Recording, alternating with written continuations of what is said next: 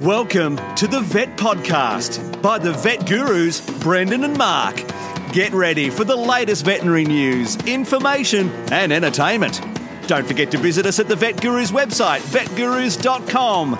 Now, sit back, relax. It's over to the Vet Gurus, Brendan and Mark. Thank you, Mr. Intro Man again. Here we are again, Mark, with myself, Brendan. And Mark, you've been on holiday in Fiji, I think. So I think the first thing we need to do is get some information about your trip and what you did. And did you relax? And what did you see? Lots of wildlife?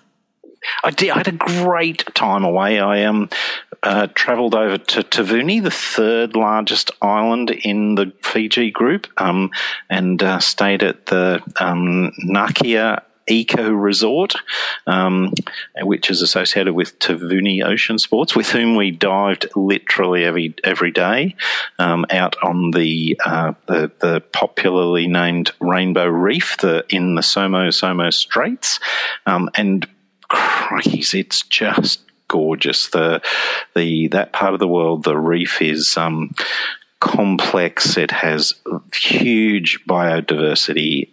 We got to see hawksbill turtles. We got to see many reef sharks.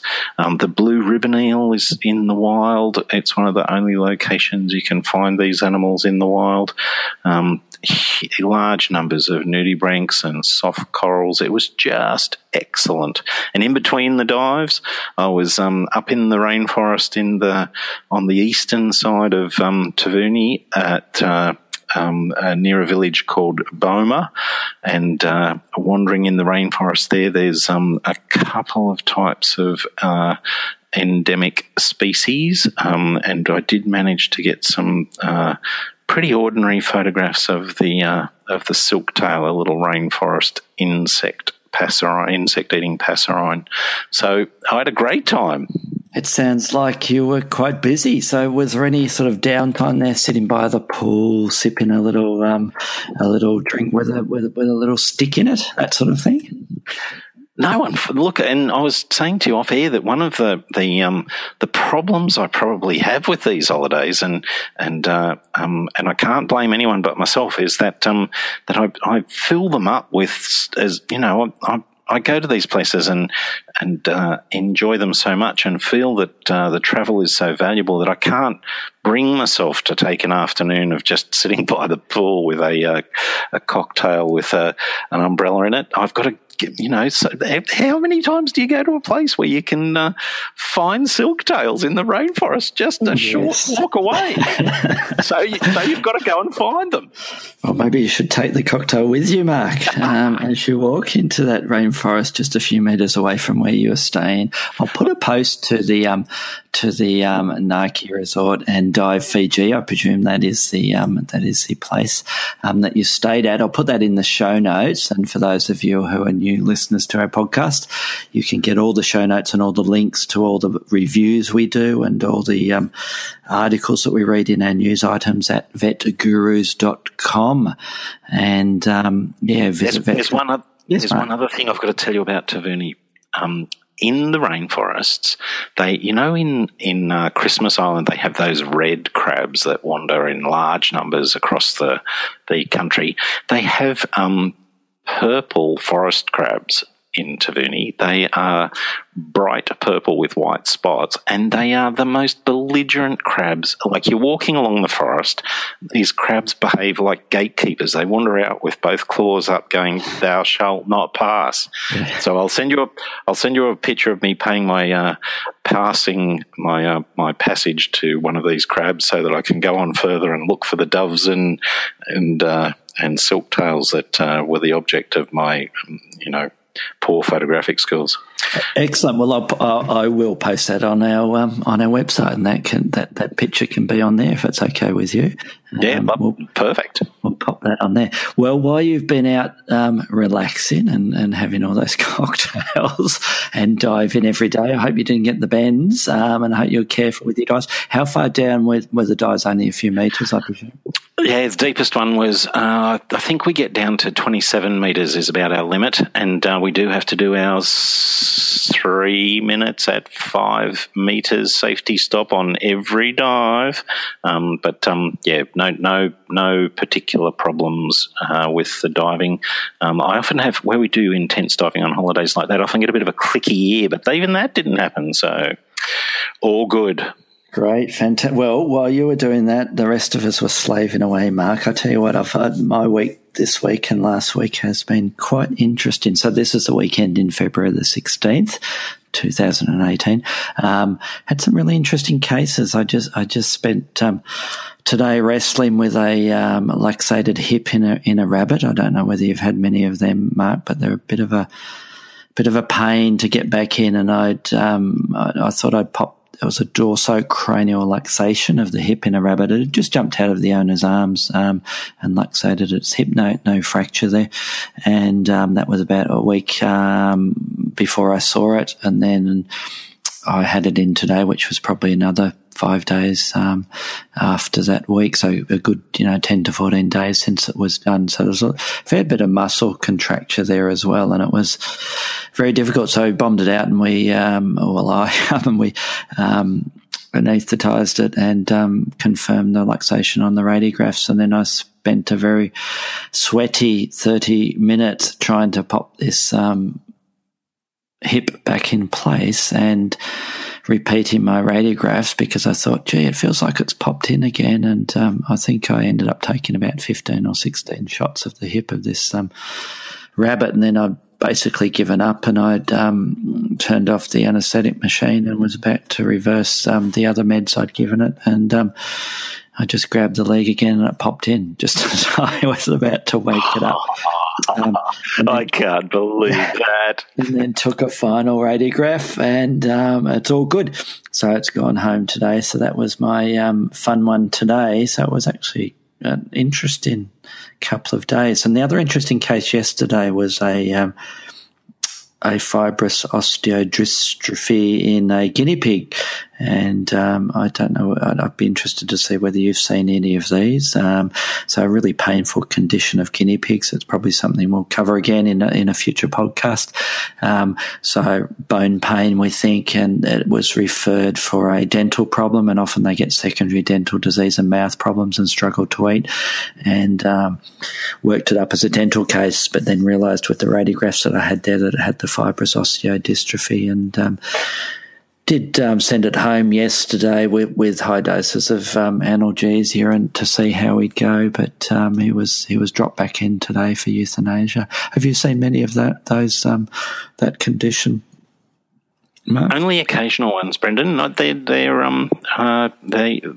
been not good cases to deal with in my experience. So it doesn't surprise me that you've unfortunately had to deal with the final stages of that guinea pig, because I think we've had a couple of those cases and they've just been not good.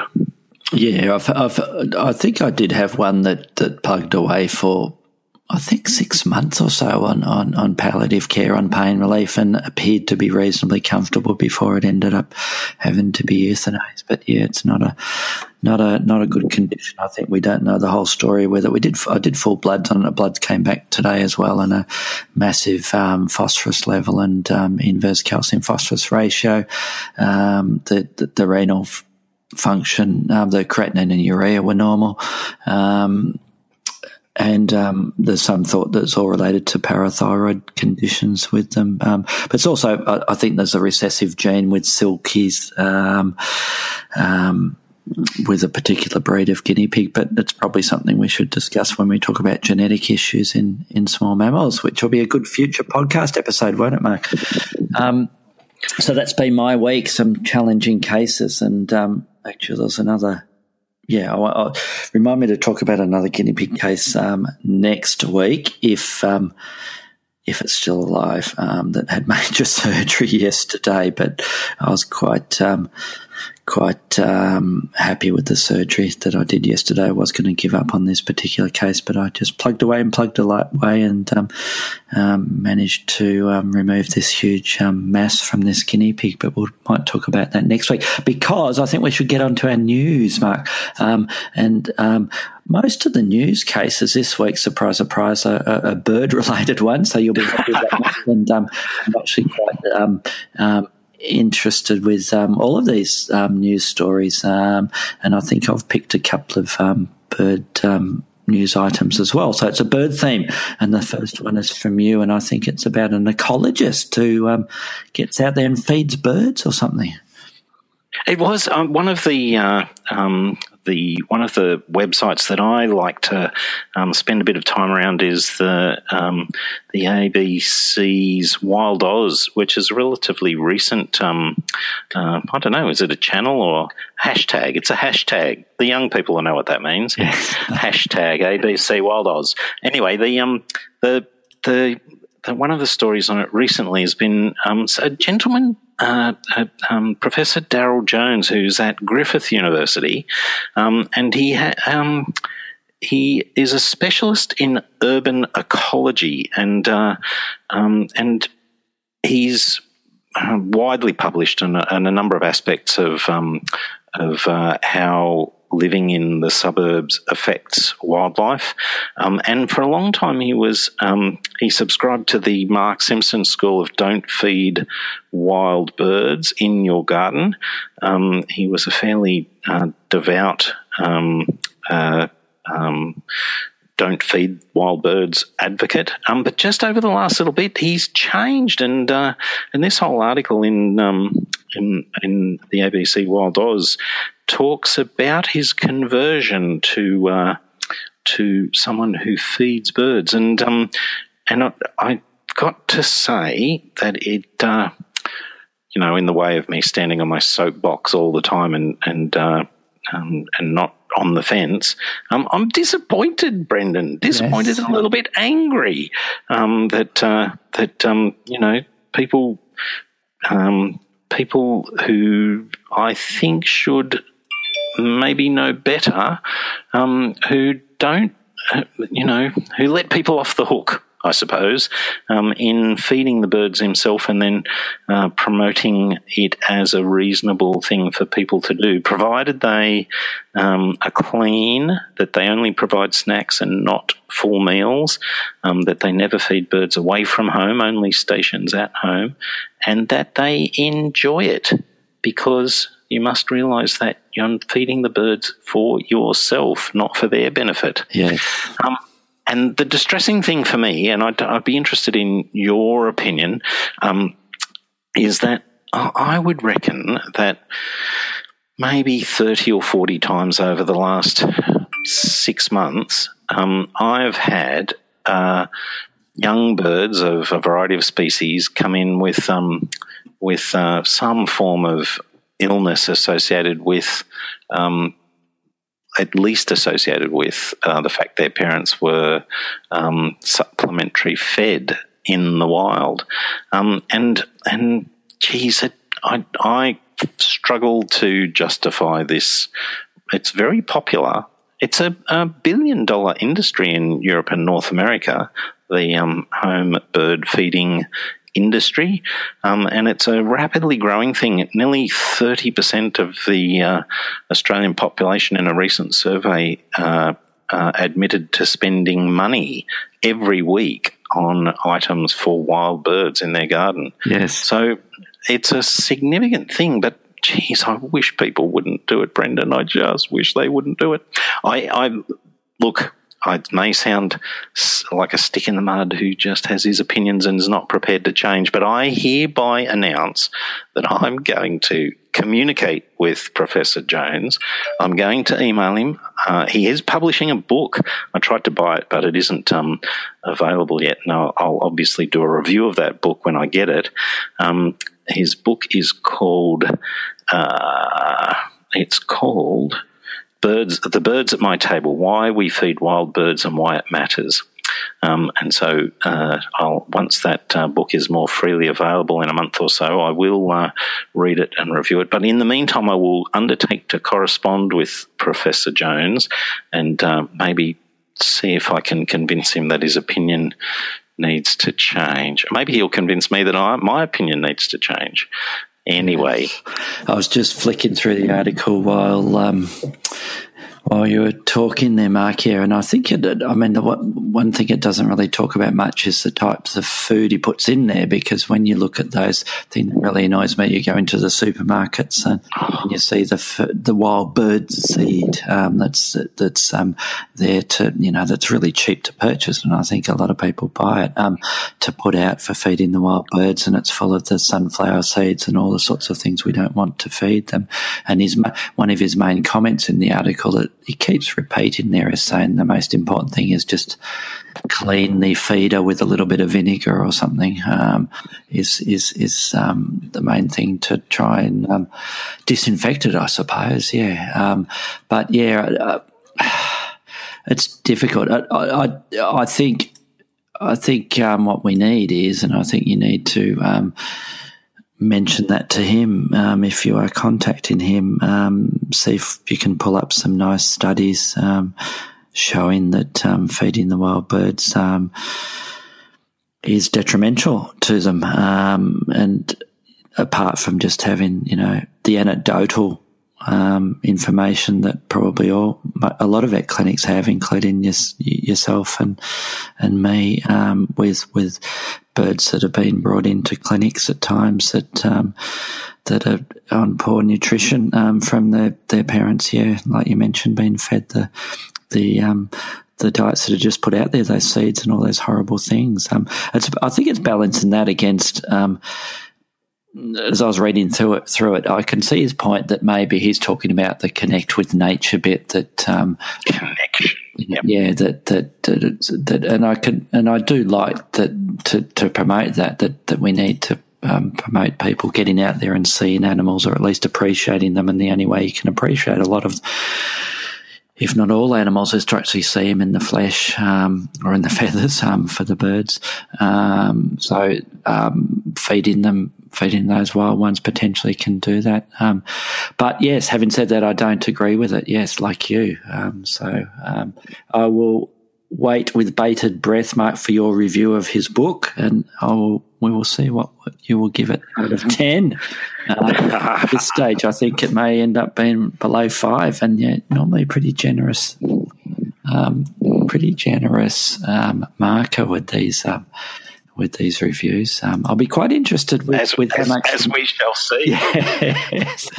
With the review coming up shortly, dear listeners, of a particular book that we have a little bit of a vested interest in. So let's jump on to the news story number 2, which is one I found which I quite liked before we get on to our main topic for the week, and that is the subheading of this, and this is from the Mother Nature Network, as regular listeners and subscribers will know, it's one of our favourite sort of sites for quirky stories. And the subheading is, why didn't someone think of this before?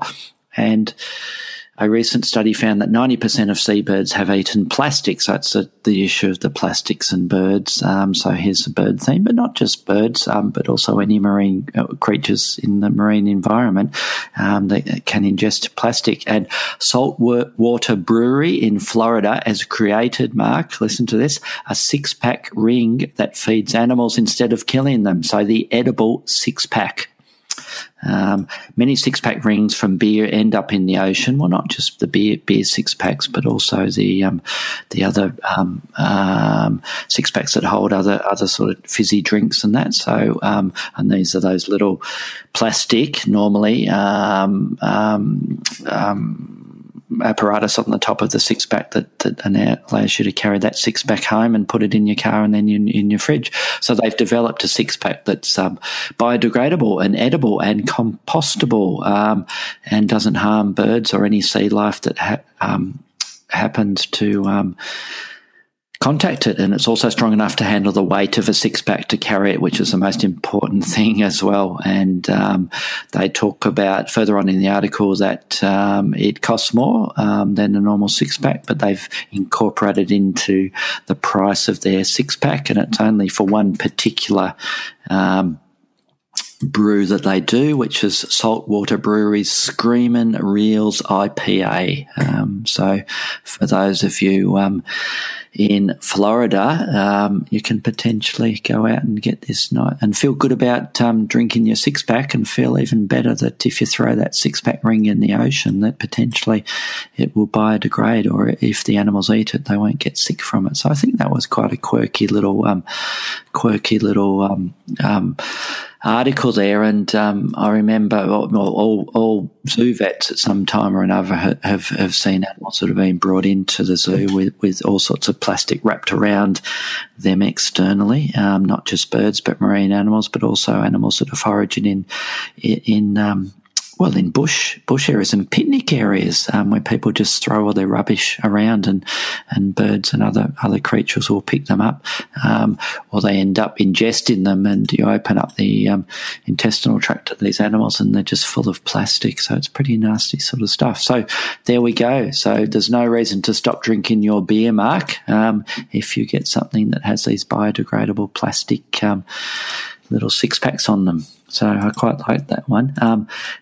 And the next item I found very, very amusing and beautifully written, and some amazing pictures with it. And it's another one about the bird brains, isn't it, Mark? I think you're going to talk about this particular one, and some fantastic photos in there. Sorry, go ahead. Yeah. You were going to talk about the photograph of the goshawk. That, and also, a few of the photos there, and the other one of the gifts of the crow, that the crows that befriended this person, and they brought in all these bright looking bits of plastic and all sorts of stuff that they brought back to the human to say, look what I've brought you. They must have fallen in love with their little human caregiver. I bet you that person was putting out seeds for them, and that's why. But anyway, and look, you are completely correct. The young Gabby, who is the object of the gift giving by the crows, and so this you've already highlighted this Nat Geo article, and I'm just jumping around everywhere, but I love the set out as well. I'm developing a little bit of taste for how web pages are set out, and this one in particular really grabbed my interest aesthetically. I really love the way the photographs are. Often photographs draw away from the text, but this one adds to it nicely, and I really like it. But it's a very, very long article, and I propose only to just discuss a couple of important points, and Gabby is one of them. Gabby she puts out food for the crows, and it would appear in return that the birds give her gifts. They find things and give her things, and these things range from buttons to coins to plastic squid, a whole bunch of jewelry, little plastic hearts from necklaces. And it's just fascinating to think what is going on in the brains of these birds. Are they? Why are they performing this behaviour? Why are they giving young Gabby Man in Seattle these items? Are they?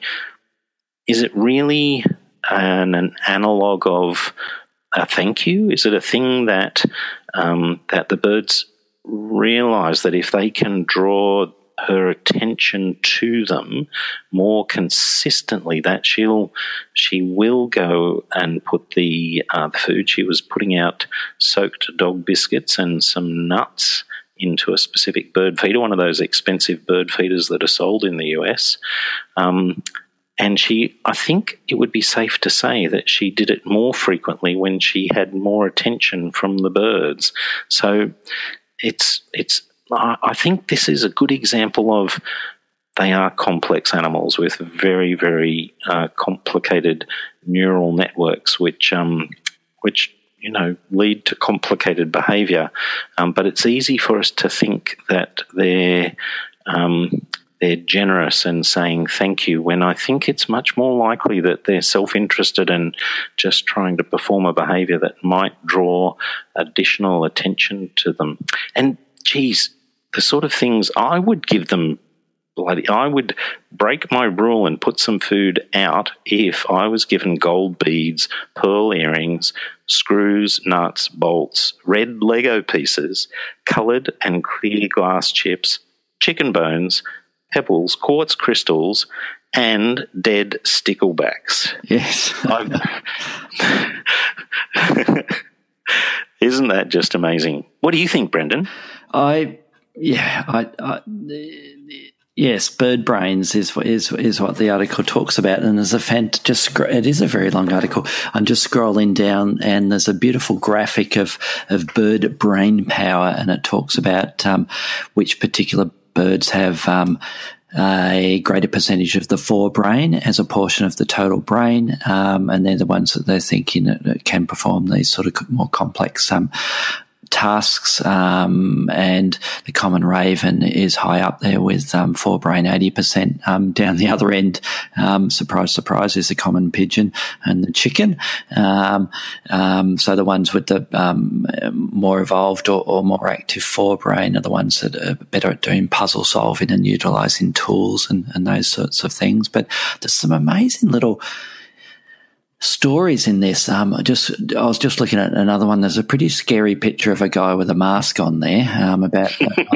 And it looks a bit like you, Mark, when we were in Venice last year. It reminded me of Venice. And the caption with that one is "Recognising Faces." In 2006, a wildlife biologist, John Masloff, and one of his students at the University of Washington in Seattle donned masks like this and captured and banded 7 crows. Today, if he or another person puts on the mask, the crows in the area, not just the original 7, gather to skull, dive bomb and follow him. The crows don't pester people wearing other masks. So it's, I think, we think birds are pretty, the whole bit about bird brained, may not apply, but geez, scrolling down, there's a couple of, it looks like a picture of some Kias there, in New Zealand. Yep. I remember camping out in New Zealand in my student days, and waking up in the morning and a Kia had ripped apart my my hiking boots. They'd found them. They like to destroy stuff, don't they? But yeah, a really good article for people interested in function of bird brains and some of the research that has gone on with that, and also some very beautiful photographs in there as well. And that's what National Geographic is known for. So yeah, there's one more point that I just was interested to get your opinion out of this. They talk about the African grey, the famous African grey, who had a book written about him. Anyway, I will find his name in a moment. But he was famous because he was in Irene Pepperberg's lab. It's not Griffin. It is Alex, of course. So Alex was famous because he would use words in context. So this is one of the things that happens to me quite often at work. I will often get asked by clients, here's my galah, any one of the large parrots, yes, and they say the right word at the right time. Even budgerigars will do this. And certainly have a couple of birds who I think have an understanding of the word they're using. I think there are actually birds who are not just reflexly using a particular word because they get a particular response. It's not a simple behavioural conditioning type arrangement. They actually understand that if they use this word at this time, it means this thing. They have a concept in their bird brains. Have you had patients that come in like that, Brendan? Gee, I wish my clients did that, let alone the patients there. Yes. Hello to any of my clients listening. Not that clients should be listening to this as a veterinary and veterinary nurse technician podcast, but nevertheless, probably not. I mean, I must admit I don't see as many birds as I used to, and I try to hand off the birds to the other vets in the practice who are more experienced with birds than me. So most of the birds that I do see are chickens or the odd budgie or canary and those sorts of ones. But off the top of my head, no, I can't think of that. No. So the answer is no. Yes. It would be it is very hard to tell, and I definitely have other patients who I have no doubt are simply responding because they get a particular reaction when they make this particular noise, and they don't understand that noise means something. But there's a couple of birds that I like you said, I reckon they are maybe as good as their clients when they come in and listen to them. Yes. So your clients actually listen to you, Mark? Are you sure about that? Well, it's quite – and that goshawk photo, I love those birds that fold themselves up into a little package to sweep through the forest. We've got a wonderful goshawk who hassles the local birds here, and that photo reminds me of that goshawk sweeping through the trees and scaring the starlings and minor birds. Yes, there's some fantastic pictures on there, but I encourage all our listeners to go and have a look at that article and just go to our website, vetgurus.com, and we'll have a link to that. So it's on the National Geographic website. And just be careful that if you do view that, just read the whole article without refreshing the page several times, because I've just gone back to it to flick through it again and it won't let me look at it because I'm not a subscriber. So I think they only let you look at it probably 5 or 10 times. And if you keep refreshing your web page, you may not have access to it anymore. So our last news story, Mark, before we get into the product review, which is a book review that we'll both talk about, is another bird one. I said it would be bird related. And this one's a bit sad, and I don't know whether you've heard about this one, Mark. I'll read most of the article because it's a fairly short article, and it's from, I think the original link is from the BBC, so bbc.com, but we will have that link in our show notes. And that is that Nigel, and his nickname is No Mates, so Nigel No Mates, a lonely New Zealand gannet who lived his life on the edge of the cliffs of an uninhabited island, has been found dead, alongside his partner, which is a concrete replica bird. I found this very sad. Nigel had been on Manor Island for 5 years and was besotted with one of the 80 decoys spread across the island because they were trying to attract gannets to this particular island, and they placed 80 of these fake birds. These I think they were plastic replicas. I'm not quite sure what they were made of. Oh no, they were made of concrete. Sorry, I said concrete. Yeah, they had to last. Yeah. So Nigel was found next to his immobile concrete partner, who was part of a fake colony created to help lure gannets to Manus Island off the west coast of New Zealand's North Island. And it just gets sadder and sadder. He had been observed over the years by volunteers who said that they were touched after witnessing him carefully constructing a nest from seaweed and twigs on the cliff edge and apparently in an act of courtship in 2013. So he became besotted with one of these concrete replicas there, and he was caught in it for several years. In a Facebook post on Thursday, conservation groups Friend of Manor Island wrote that Nigel won the hearts of its members and visitors to the island. The group said that three other gannets had recently arrived on the island since 2003, I think. Or 2013, sorry.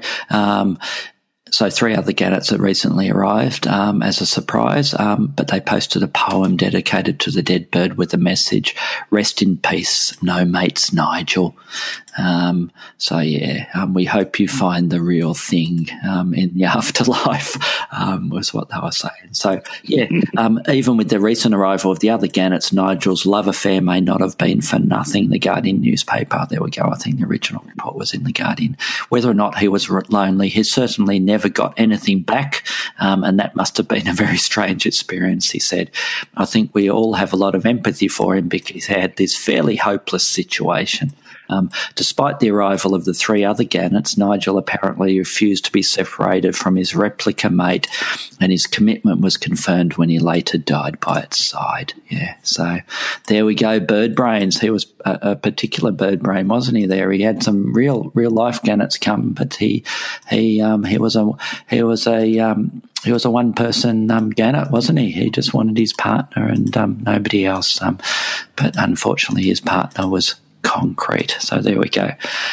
So that's my little quirky story for the week. I think all of those were bird-related stories, Mark. So there, I hope you're happy with all of those. I am happy. I was taken to task at work today by one of our clients because he felt my photography was a little bit too bird focused. So I think photography and podcast, we're going to strike out a little bit, and our news stories might involve some other species over the next little bit, Brent. I'm sure they will. And speaking of other species and non-avian species, you have a book review for us. I do indeed. A wonderful surprise coming back from the Fijian Isles. I got in a little bit early this morning and went to my desk, and there was a beautiful cardboard box housing a wonderful new textbook that I'd been looking forward to, and I thought it would be a good time for us to just have a review of Reptile Medicine and Surgery in Clinical Practice, a wonderful, wonderful textbook that will be no doubt an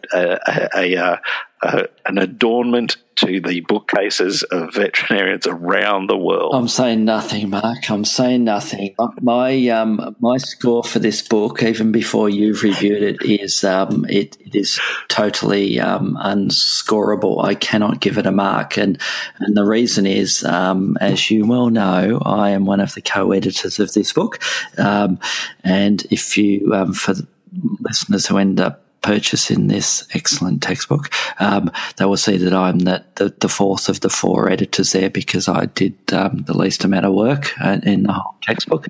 I did help co-write a couple of the chapters as well. And I see, Mark, that you were an author of a particular, or a co-author of the Anaesthesia of Reptiles chapter in this text. And look, one of the things about being a co-author is that I'm acutely aware of the way that the process by which the wonderful editors cajoled us to produce a product in the outstanding Dr. Annabelle Olsen did obviously the large part of the work, but the nature of the chapter that we produced was particularly focused on being clinically relevant. And I know there were, I don't even want to think how many emails there were, just gently pushing us to something that was more useful to people in general practice rather than those of us that are, love playing with reptiles all the time. I'm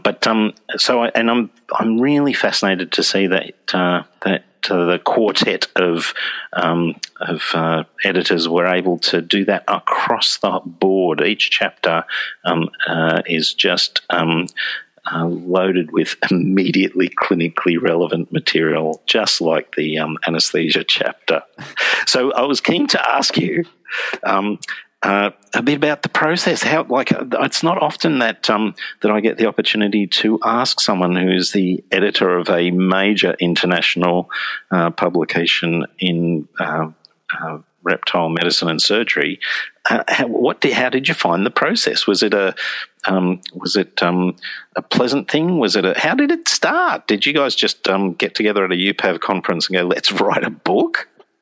Well, I think the main instigator was the primary editor, and that's Robert Donnelly, and he already has his second edition of his Avian Medicine in Clinical Practice out, and I think Bob thought it would be a good idea to do a reptile version of that, and he wanted it to be more internationally focused. Even though the four main editors are Australian based, we've collected a fantastic group of authors for the chapters throughout Europe and the Americas and Australasia and Asia, rather than in the past a lot of these textbooks tend to be focused just on one particular continent. So that was part of the aim there, and also making it clinically based. Yeah, so it's a book you can pick up, and for those who don't deal with reptiles that often, it will have relevant practical information that's there. But yeah, the process it's prolonged. Yeah, like that from the concept to the actual publication, which was the printing was January this year, so it's now just out. Was probably 2 to 3 years. Yeah, so it's a long period of time, and we farmed out basically an editor for each, was allocated to each of the 20-odd chapters, whatever they ended up being, the number. And so we ended up having 5 to 10 chapters each that we were the primary editor for. So you'd oversee the authors. And yeah, it's a fair bit, a lot of to and fro-ing with things, and a slow process there. And it can be quite laborious and difficult for people who aren't used to dealing with that as far as authors go, because I've sort of dealt with this sort of process before, being involved with the Australian Veterinary Journal and being one of the associate editors for that as well, probably over 20 years or so now, and seeing the process with manuscript selection. And there's another topic for a future podcast, how to get your paper published. We can probably do that as well. So yeah, it's a slow process and very frustrating at times, both with dealing with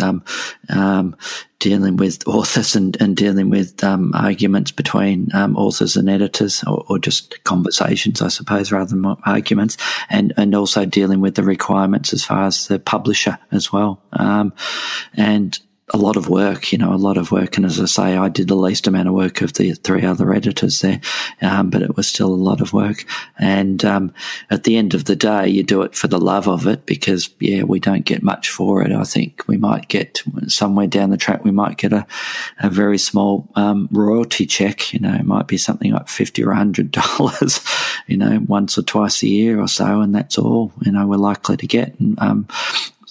Because I think the publishers end up getting most of the income from it, considering how many hundreds of hours are put into it. But that's not what we do it for. So it's it's an interesting, but you have to be patient, Mark, I think, with dealing with it, and have to be willing to, especially when you have, there's 1 or 2 chapters that I had multiple authors. I think there was 3 or 4 authors in the chapter, and it's trying to deal with debates between those 4 authors, as well as what the requirements of the text that we want as an editor, and also the requirements as far as the formatting and the style of the text from what the publisher wants as well. So it can get quite tricky, and even with these days of email and instant communications, it still takes weeks and weeks and weeks to sort out each little problem. Yeah, so that's why it takes so long. But we're glad it's out there. And full disclosure, we're both. I'm an editor and a co-author, and Mark, you're an author as well. But I still think it's a good book, Mark. Yeah. So, what are you giving it out of 10? Oh, clearly 10. Clearly 10. Well, there you go. The first 10 out of 10. The first 10 out of 10. There was two other quick things I was going to say about it, Brendan, and I really wanted to, congratulate you and Deb and Bob and Robert. I think I do know the effort that goes in, and I particularly know how difficult co-authors can be, being one of the more difficult ones to get to fit in. So I understand the trouble you went through, but I think it's a really important thing to note that these are opportunities for clinicians who have an interest in spreading knowledge and bringing their experience to a greater audience. Private practice is not shielded from this sort of publication. This isn't something that's isolated to academics. I know, talking to many new graduates, it's a thing that they aspire to in clinical practice. They want to be part of the process that makes it bigger and better and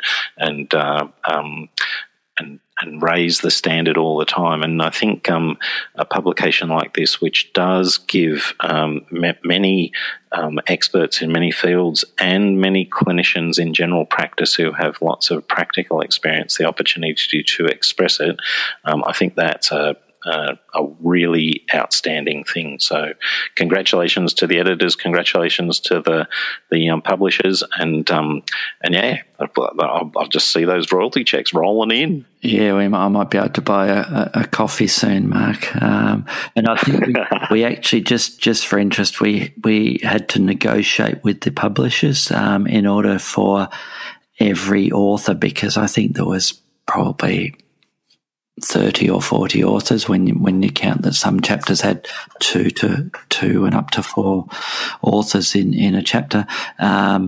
And we had to negotiate, because it wasn't part of the original contract, to make sure that every author received a free copy. And I think they're taking that off our royalties for all those copies that were sent out. So I don't think we'll be able to retire on our royalties anytime soon. But as I say, it was good fun to do, a lot of work. But and hopefully, it will be appreciated, and people will get some good use out of it. Yeah. So enough about our little textbook there, Mark. I think we should get on to our main topic this week. And the main topic is, as you may see from the title, Itchy and Scratchy. So we're just going to summarise a couple of the ectoparasite problems we see in small mammals. And I think you should kick it off, Mark, with a little chat about mange in guinea pigs, about the clinical aspects of that. What do you see and what do you treat them with, and what's your thoughts on why they get it? Well, I think it's always a really interesting day when the receptionists get a call about a guinea pig with epilepsy, and that's one of those phone calls that we can have a very high index of suspicion that, first of all, the guinea pig doesn't have epilepsy, but also that there probably is a guinea pig that has an exceptional level of pruritus, that it's just hugely itchy, and the way that it throws itself around, that's the uncoordinated way these guinea pigs toss themselves around when they are searching to relieve themselves of their itchiness, that makes people think they are having some form of seizure. And it is surprisingly common. We do see large numbers of guinea pigs that do have external parasite problems and are hugely itchy. So it's often a relatively urgent thing, because it's not like they have bouts of itchiness and then they're relaxed in between times. They're really giving themselves a distressing time, like all the time. And so it is something that we try and get those animals into the hospital as quickly as possible, and we look to at least start some form of relief and treatment to see if we can't get those guinea pigs feeling much better relatively quickly. It's the most common parasite that we find on them. We find a bunch of different ones. We certainly have had guinea pigs that have fleas. We definitely see guinea pigs that have lice and termites. But the most common problem animal is a sarcoptiform mite, Trichoceras cavii, and that sarcoptiform mite just drives the guinea pigs wild and requires relatively urgent treatment. I do think that I'll be interested in your opinion on this, Brendan, but I think this is not a simple matter of just immediate exposure and then the guinea pigs are itchy. I think it's much more complex than that, and I think there's a role to play in particularly vitamin C, and in general nutrition we find plays an important role in whether animals will be susceptible to the itchiness that arises from infestation with this mite. Is that your experience? Absolutely. I think we tend to see two syndromes of it. A guinea pig that is a young guinea pig purchased from a breeder or a pet shop, goes home, and shortly afterwards it becomes very itchy and pruritic and may have those little seizure type episodes that you mentioned. And the other extreme is a guinea pig, and it may be a guinea pig that's been on its own for its whole life, no exposure to other guinea pigs. It was purchased as a young guinea pig, and then when it gets into its latter years and it becomes aged, it develops full-blown mange. And I think the thoughts are that both those situations are related to stress or immunocompromise. So the older guinea pig, it's the one that's getting old, its immune system starting to pack up, and it had those mange mite on its skin or in its skin for the whole period it was kept, and the immune system was keeping those mites at bay. But once its immune system becomes compromised or it develops some other old guinea pig disease or any other disease process, then the mange flares up or becomes apparent. And same story with those young ones that go home and get mange shortly after it. A client's acquired those guinea pigs for the first time, and I think what's happening there is they're very stressed guinea pigs. So they've been in the pet shop stressed out a little bit, being handled all the time.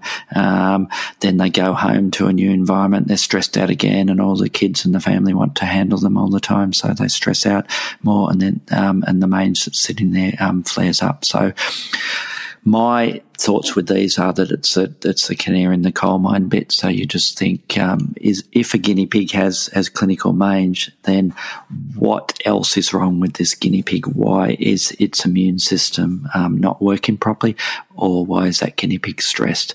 Because the good news is the guinea pig, the treatment of that mange is quite straightforward in most cases, providing some anti-inflammatory pain relief, plus or minus washes at some stage once they're not too itchy, possibly secondary. If they got a severe bacterial skin infection as well, you may cover them, and a parasiticide to treat the mange or to knock the numbers back down to normal levels and clean in the environment. And most of them respond fantastically to the treatment. But I always think, what else is wrong with this guinea pig?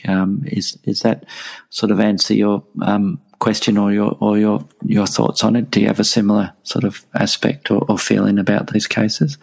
Yeah, precisely the same. One of the ivermectins or Revolution is usually the sort of treatment that we apply to them, and we only occasionally have an animal that doesn't go well immediately, and just as you said, they all will have some underlying stress, and if they don't respond well to the treatment, then it's going to be a sort of immune suppressing stress that isn't going away, and we've got to investigate that and find out what it is.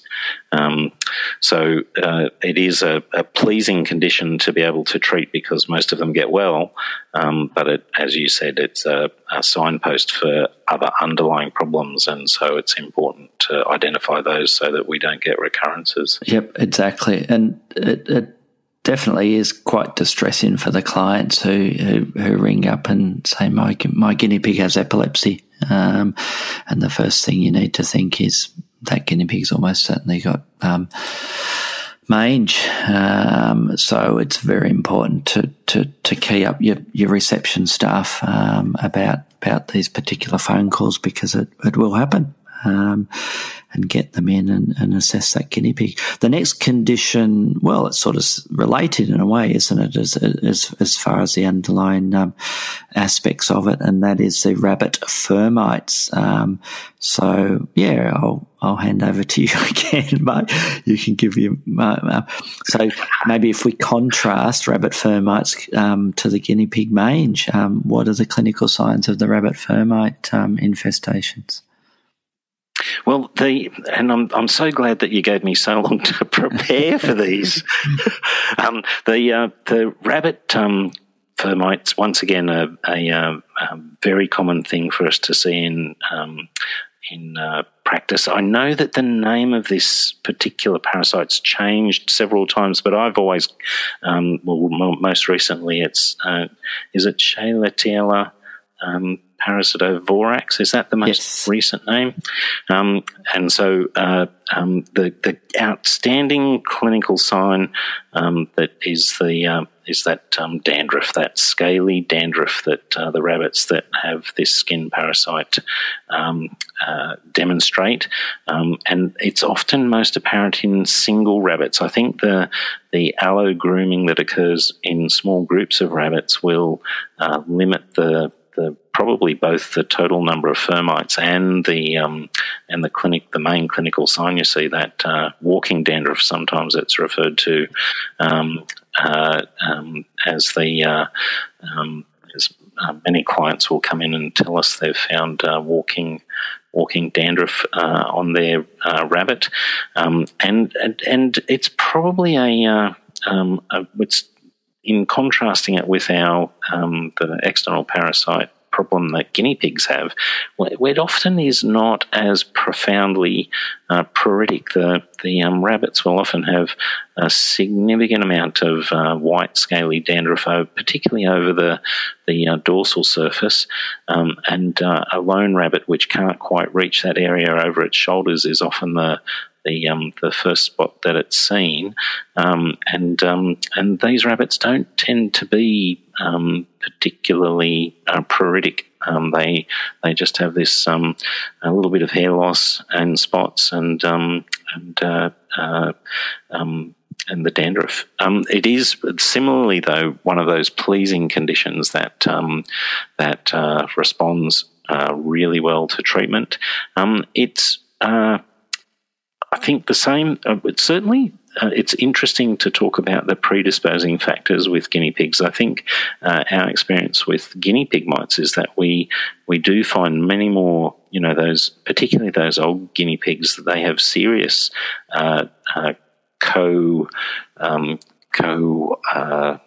concurrent health issues, whereas often with these rabbits, we're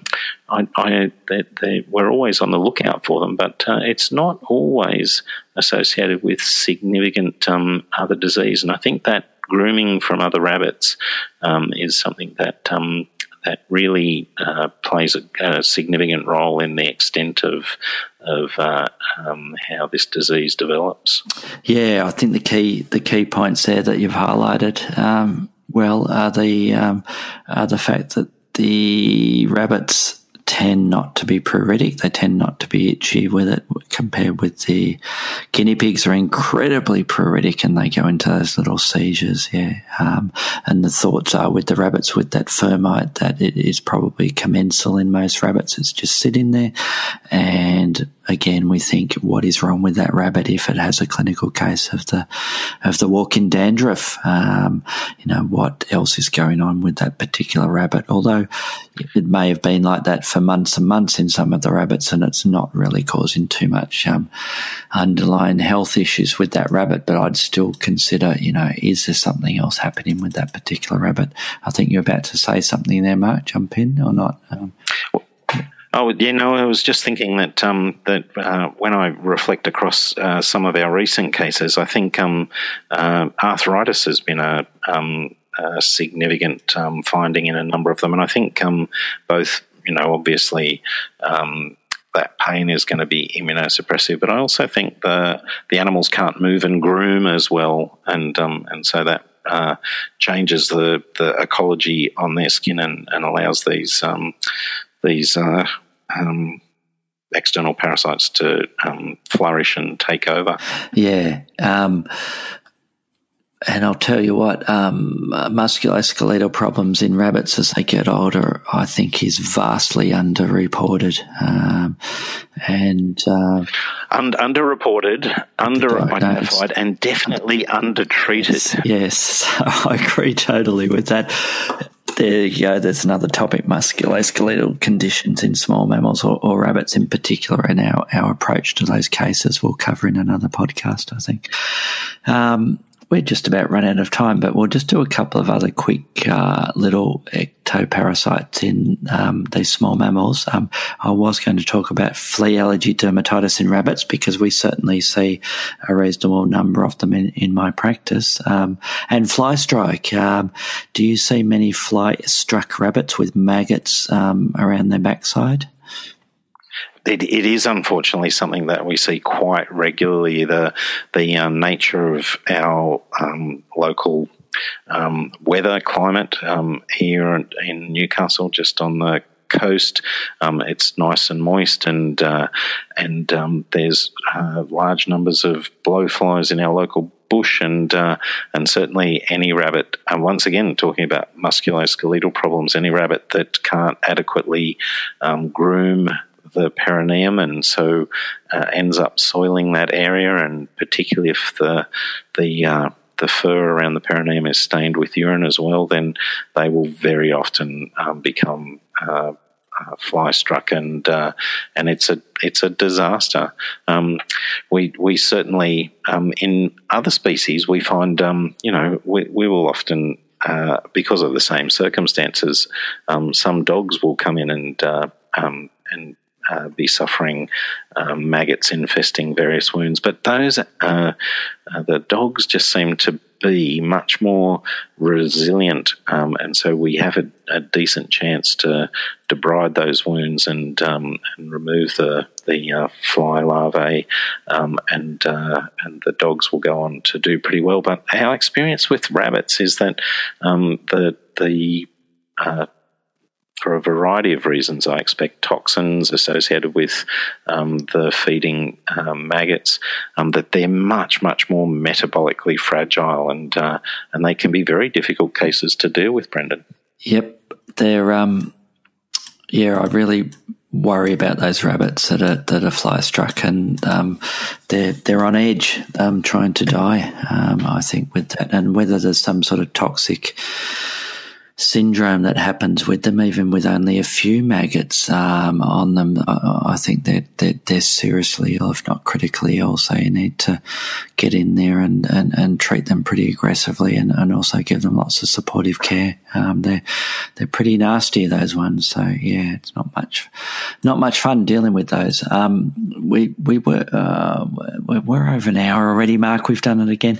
I think we should briefly. I wanted to talk about one other itchy mammal problem and get your opinion on it. Again, I've given you lots of time to think about this one, and that is the rats mice, in particular the mice, that are ripping themselves to pieces and scratching themselves to pieces. So, and I'm sure you've seen them, these mice and rats. I tend to see it more in the mice that have just scratched themselves so severely that they've almost scratched off their ears and their face, and they've got these horribly open, ulcerated wounds over all their head, neck region, but sometimes over the rest of their body as well.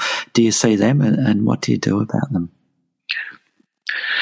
Well, we definitely see them, and we often end up, with tears in our eyes, worrying about them. They're frustrating cases, and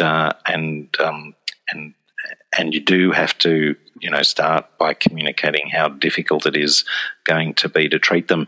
I think that you may have, in fact, been the person that suggested this to me, and we've done it a number of times with these mice. The extreme itchiness that when I first saw these mice, I thought the extreme itchiness they feel has to have something to do with some sort of, huge allergic reaction or some parasite problem. But I've increasingly over the years come to the conclusion that mice get hugely itchy from their pyoderma. They often just simply have complicated skin infections that are hugely itchy to them, and they just maintain them by traumatizing the skin repeatedly. And working on that theory, we obviously treat them with antibiotics guided by culture and sensitivity or impression smears and gram stains.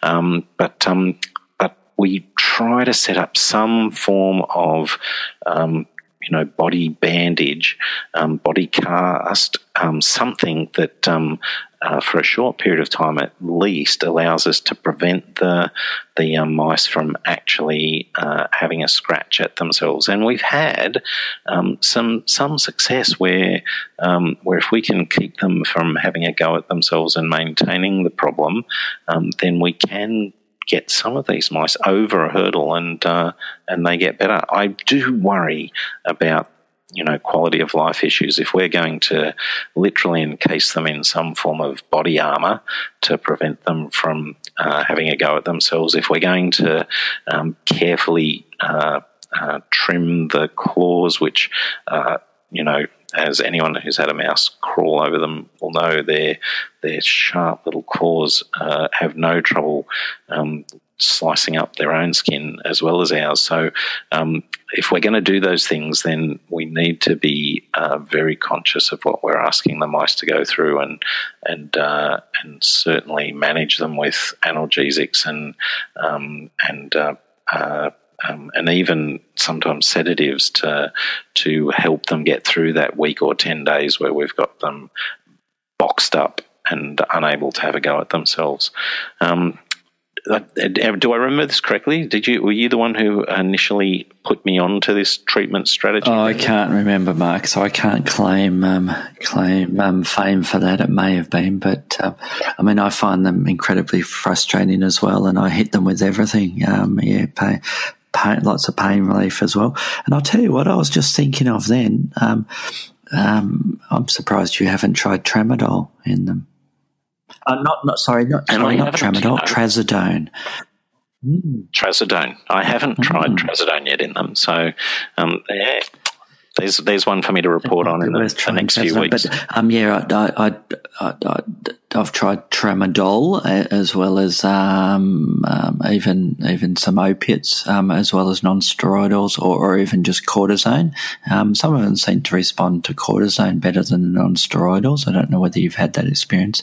Hitting them hard with antibiotics as well when we've got those open sort of wounds there. But my success rate is a lot less than my failure rate with these ones, and a large percentage of them I end up suggesting euthanasia might be the kindest thing to do, even very early on with them, especially in the mice. Yeah, so I don't like them coming in. They're not much fun to deal with. Yeah, so itchy mice and itchy rats. So, there's lots of other itchy topics I'd like to chat about as well, Mark, in small mammals. But I think we're going to have to cover it in another time because I think the outro guys come in. So thanks for listening, and we'll talk to you all next week. Thanks for listening to the Vet Podcast by the Vet Gurus. Don't forget to visit us at the website vetgurus.com, where you can subscribe, view show notes, listen to previous episodes and more. You can contact us via email at vetgurus@gmail.com to ask a question or just say hi. Thanks again, and see you next time.